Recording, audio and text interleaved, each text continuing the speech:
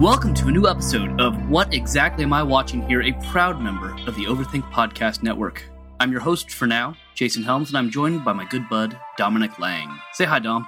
Hi, Jay. Good to be here. I am joined by my damn fine cup of coffee, and Damn fine. Excited to talk some Twin Peaks. Well, I only want to die or change. Before we begin, a quick introduction to the show. What Exactly Am I Watching Here is a podcast that features an expert, myself, and a novice. Myself. Watching one of the great shows of television history. For now, our show is the cult favorite, Twin Peaks. We're diving into Twin Peaks: The Return, and we're going to take it one episode at a time. Today, we are on part 13. And, Dom, the thing you need to understand is it hurt when you had my arm here. And it really hurt down here. See, yes, right here. See, right up here, this is Here's comfortable. good. This is comfortable. But when I had it down there, When I had it down here, that hurt. that hurt. Okay. See? Good. Okay. So let's get into it. Yes. So we left off with the return of Audrey Horne. Maybe not the return, but the reemergence of Audrey Horne. Because we last left her in a bank explosion, and we weren't sure as to her condition. But she's here. She's married to her accountant. Yep. And she's really concerned about Billy. Of course. The Blue Rose Task Force has doubled its number. So now to include Diane and Agent Preston. Sarah Palmer, definitely not feeling well. Ben wants to give Frank a key to give to his brother, Harry. It sounds like a good idea. And nobody's asked about Las Vegas yet. Somebody asked about Las Vegas already. I don't know. No, I'm just saying somebody needs to ask about Las Vegas. Come on, somebody ask about it. Somebody, yes. It's high time that somebody asks about Vegas. So, yeah. All right, so we opened the episode. So we're just looking at the notes. We can't stop laughing. Yes. So we open the episode in probably the most hilarious opening yet, with of course a conga line, consisting of the Mitchum brothers, our Agent Cooper, their Dougie Jones, along with Mandy, Sandy, and Candy. You said it with a straight face. It was great. Yeah, I almost got there. And they come into the offices of Bushnell Mullins, where Dougie works, and this is bad news for Sinclair, for our venerable actor Tom Sizemore, because Sinclair set this up so that Dougie would be eliminated, and he sees Dougie coming in, best of friends with the Mitchum brothers and Mandy, Sandy, and Candy. So Sinclair calls Duncan Todd, who tells him that Sinclair, has to kill Douglas Jones himself. So, not at all what he wanted to hear.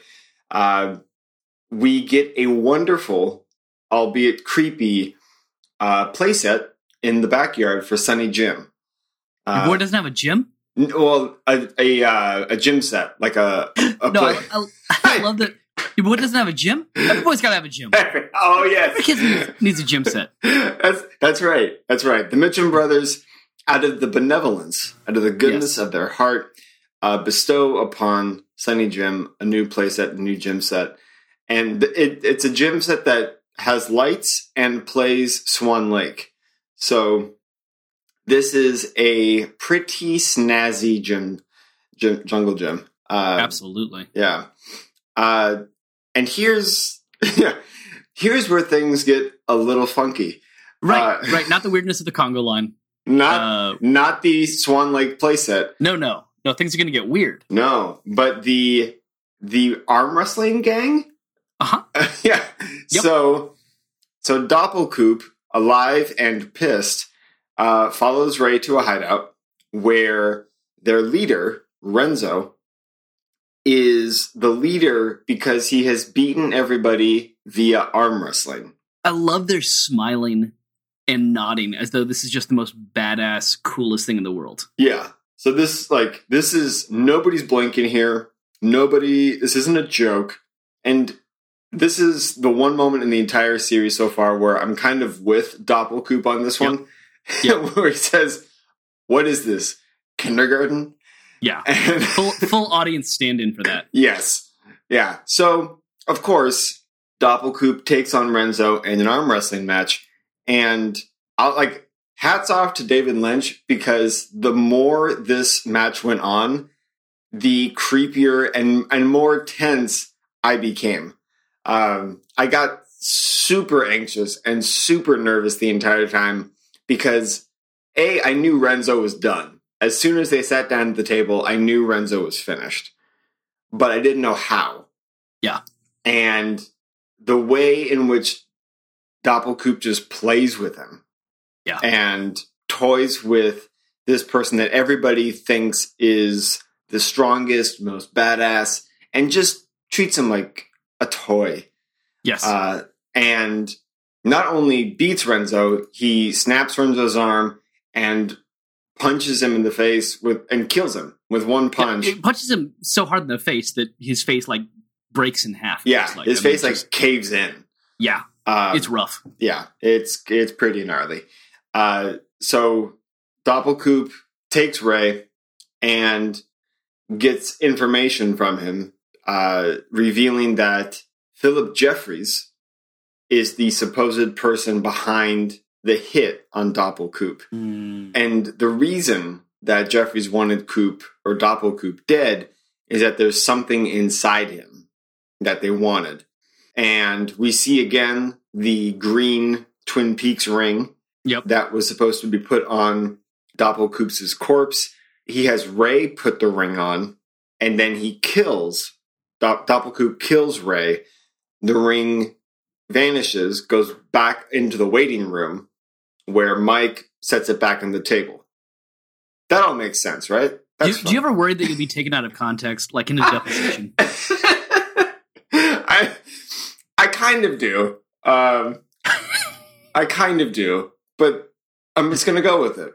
Cool. No, keep rolling, man. You're doing it. And okay, so at the very end, or right before Doppelkoop shoots Ray, we see Richard Horn, the evil, supremely dickish grandson of Ben Horn, who apparently is also part of the former Renzo's crew. He must have lost at arm wrestling. Must have, yeah. So he's good at beating up grandmothers, terrible at arm wrestling. Yeah. Yeah. Yeah. So we go from there to the Fusco brothers, the three detectives of Las Vegas PD, who, for a moment, actually have the information they need. That basically, like, as an audience, we see that they have all the pieces. Yep. And they take all of the pieces and literally throw them into the trash. They ball them up, and I think one of them gets $1 for making it. Yeah, they bet on whether or not he could make it. Yeah, and one of them gets $1. I mean, it's basically like Shakespeare in the sense of, like, these idiots actually stumble upon the right information, and they don't know what to do with it. Like, they don't see the truth before their eyes. And they're all the greater fools for it. So it's a little... It's actually not upsetting. I was actually able to enjoy that moment. Good. Yeah. Good. You're falling into it. Yeah. This is great. After 13 episodes, I'm falling into it. This is healing. Yes. It's a process. Yeah. All right. So from a pretty frustrating scene to one of my favorites, probably my favorite of the episode. Let's get into Sinclair trying to poison Dougie. Yes. So Sinclair being tasked with killing Dougie, our beloved Koop. His plan is to poison Koop's coffee. And it's a fairly easy plan. Koop loves coffee and stands to reason they're going to get a cup. Just going to put a little poison in, and that'll be that. They get the cups of coffee. Koop goes off to gaze at a slice of cherry pie, naturally. Sinclair puts the poison in, and after doing so, absolutely breaks down. Yep. Koop walks up behind him. Oh, yes. Koop walks up behind him. And sees his dandruff and starts connecting it like it's constellations on the back of his shirt. Yeah. Like, just this intimate, like, oh, look, and that nerve connects to that one, and let me touch the back of your shirt just very, very gently. Mm-hmm. And of course, Sinclair, my own interpretation is that Sinclair interprets this as Dougie knows. Yeah. Right. Dougie sees what I've done, and he's waiting for me to say something. Yeah. And I think just like the tenderness of it, and like Sinclair's just waiting to be found out. Yeah. You know, like he's ready to break. Yeah. And it takes Dougie, just like the simplicity and earnestness of Dougie that breaks him. And not only does he confess to Dougie, but he confesses to his boss. I'm so sorry, Dougie. I'm so sorry. I almost became a murderer. I can't believe it. You saved my life, Dougie. You saved my life. Oh my gosh. And it's so good. Like, for all of the examples and moments of toxic masculinity, of monsters, this is actually like a penitent man. This is actually someone who is acknowledging his action and wants to better himself. Like, he wants to make restitution. Yeah. For Lynch, it's weird because we're not so much in an evil world. Evil certainly exists. And people that I wouldn't call Sinclair good, but there's a sense in which he still has good within him. By being human, there is a conscience still acting on him. And I like that. Yeah. It's not a simplistic world, and yet it's dealing with these really big metaphorical concepts of good and evil. Yeah. So to have Sinclair have that turn was really fun. Yeah. Fun to watch, at least. It reminds me a bit of, I think, toward the end of season 2, where Ben Horne has all the books of the world religions. Yes. And you see Ben wanting to do like this big good. He wants to just have this monumental shift. And you almost want to tell him, like, just do one good thing today, Ben. Yes. And then do one good thing tomorrow. Like that, just that smaller shifting day after day. And to see a moment of lament and sorrow with Sinclair, it's very refreshing. Yeah. Yeah. Yeah. Ben definitely tried to do it all at once, replacing his stogies with carrots. And I'm not sure Jack's advice was the best of do the biggest good thing first. Just do the smallest good thing. Yeah. Do something. Yeah. You're not ready for that. You'll get there. You know what I'm ready for, though? Let me tell you what. Slice of pie? I'm ready for a slice of pie, and I want to get my friends, Bobby, Norma, and Big Ed. Oh, that sounds like a great time. Yeah, I want to have a slice of pie at Norma's Double R Diner. What? So Big Ed's sitting with Norma? What do you think's going on? Well, they're sitting together, and I'm thinking, okay, I think here we go. It's been 25 years. Ed and Norma are living happily together. They've got a wonderful life, but not really. Not so much.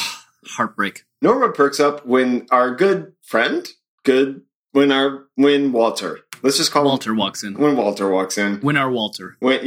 He's our Walter, and he walks in because apparently he's gotten Norma to franchise the Double R Diner.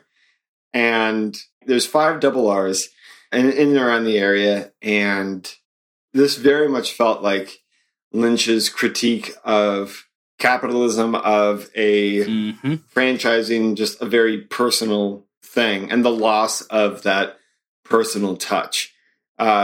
Even the sense that, like, the pie at the other locations doesn't taste the same as the other locations. And because they're using cheaper ingredients, because they're not doing it the way that Norma does it, it's just not the same.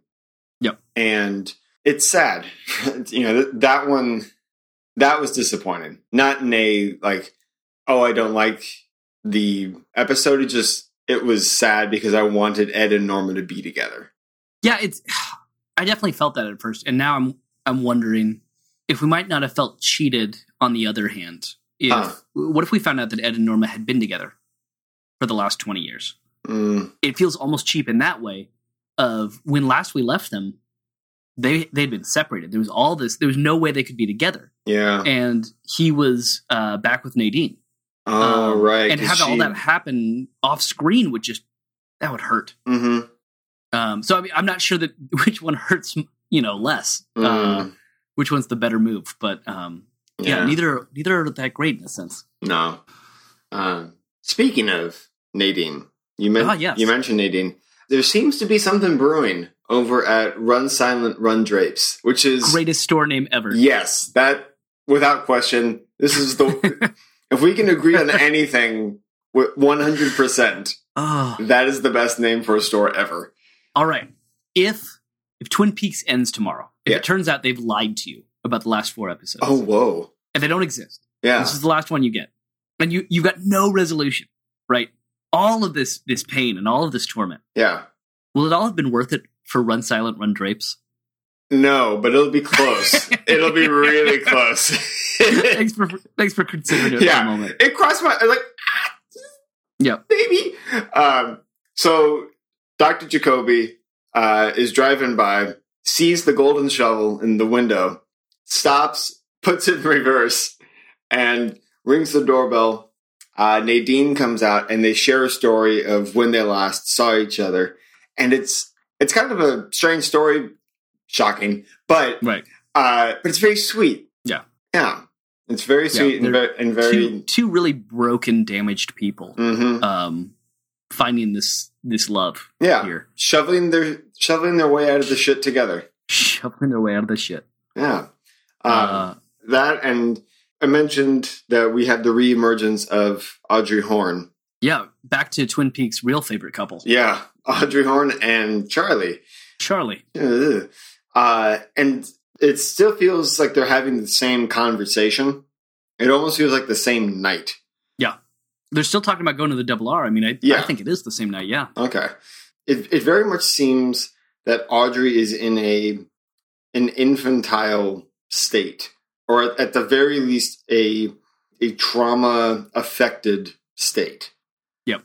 And like you brought up a theory in regards to kind of Twin Peaks world connecting to our world in some way, and their story in some ways bleeding over into our story, the John Justice Billy Zane theory. Yeah.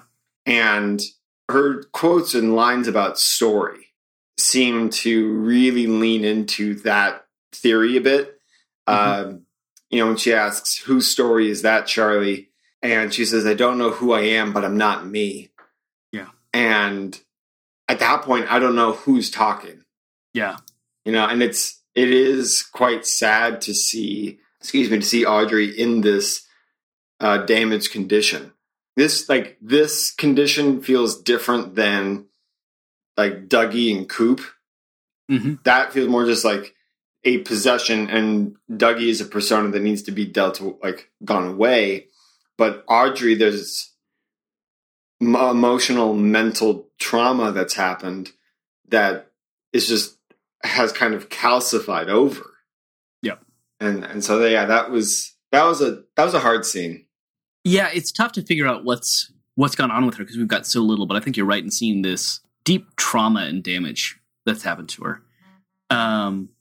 We've alluded to possible trauma, that she is probably Richard's mother, and that it's quite possible that evil Coop is the father. Yeah.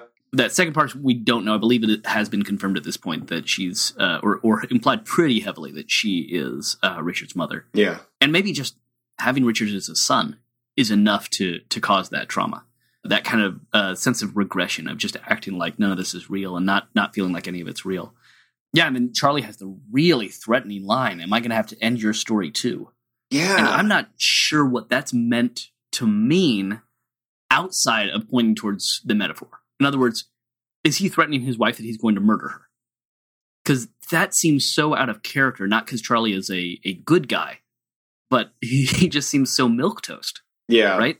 He's done nothing else that seems abusive other than he might be toying with Audrey. There may be some emotional abuse and manipulation that's going on, but it's really tough to tell. Yeah. It almost feels like a seesaw motor function Westworld kind of move of like, I'm going to have to stop your story. Like, we're going to have to stop playing this game. And feels like he knows what narrative she's on. Yes. And she's tripping up, like the record's skipping in a way for her. Yeah, absolutely. And then what is his role as the accountant? What's the metaphor working there? Because it really feels like that metaphor that I talked about last time, if that is the theory that's working through it. Like the accountant has something to do with it. Is he a stand-in for Lynch? Is he the director? Is he the writer? But he's connecting these dots, and that line just shook me to my core. Am I going to have to end your story too? Yeah. Right when Lynch has spent the entire season not giving us Audrey, the one character I think most of us wanted back the most. I certainly did. Yeah. I was on the edge of my seat waiting for Audrey to come back. Yeah. So. And then even just the way he brought her back in, almost like you almost missed it, or I almost missed it. It just happened so casually. Yep. To see her in this state. So we end the episode kind of a twofer. We go back to the Bang Bang, and our very own James Hurley. His catalog of music has not expanded. Nope. But his vocal cords have remained fantastic. Fantastic. Yeah. Oh, I love this. I do miss that I don't think he's singing with his lover and his former lover's twin cousin, though. Yeah. I do miss out on that. Yeah. So it does a reprise of Just You. Mm-hmm.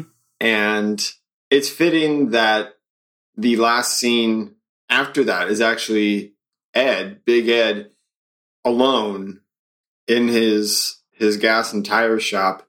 Very much a relic, very much almost like an echo of things gone by.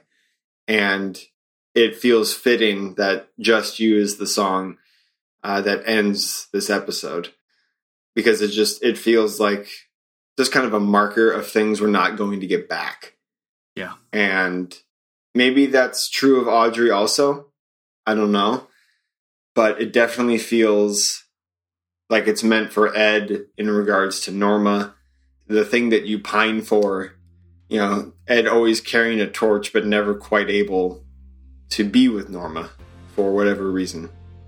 Well, I can't add to that. So I think I got to get us out of here on that very sad note with the hope that in the next 4 episodes, maybe we'll find some redemption. I hope so. Some hope. Hope so.